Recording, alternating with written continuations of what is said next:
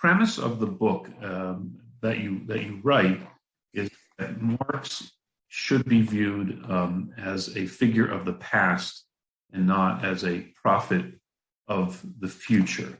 Yes. What does that mean, if you can give us the context of that and what that thesis is all about? Yeah, people, most of the time when people think about Marx, they sort of imagine Marx as like our contemporary.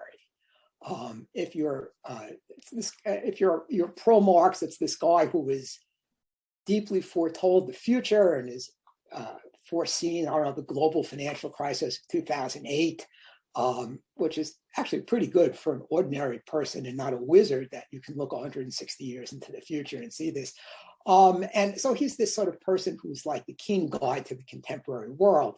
If you don't like Marx, he's a villain. He's the guy behind Stalin's and Mao's mass murder, totalitarianism.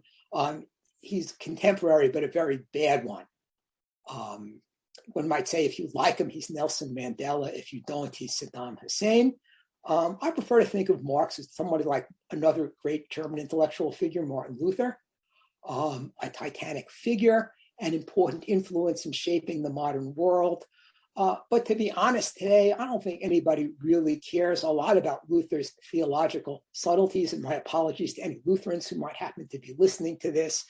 But things like justification by grace alone are no longer a burning issue, yet we can recognize that Martin Luther was somebody, sort of man of often very medieval ideas, who at times unintentionally shaped the modern world.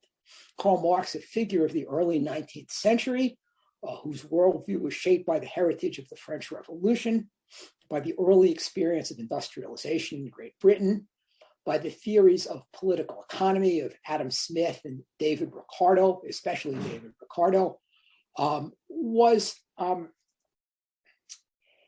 individual, I think, of the first half of the 19th century.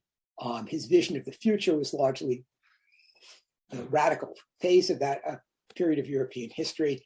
And so he's also a figure who unintentionally shaped the modern world, although he was sort of shaped by a very past view. So that's how I would look at Marx.